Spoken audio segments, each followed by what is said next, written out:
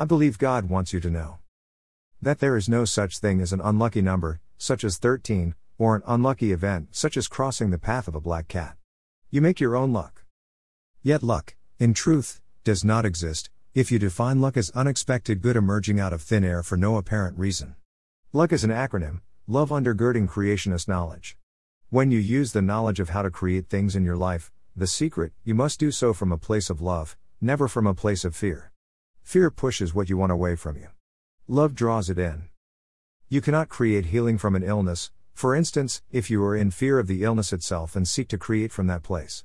Nor can you create abundance from a place of money worries. In either instance, you will have no luck at all. Creation starts from a place of love. Loving what is, and loving what is to come. Got it? Good. Because you know exactly why you heard this today.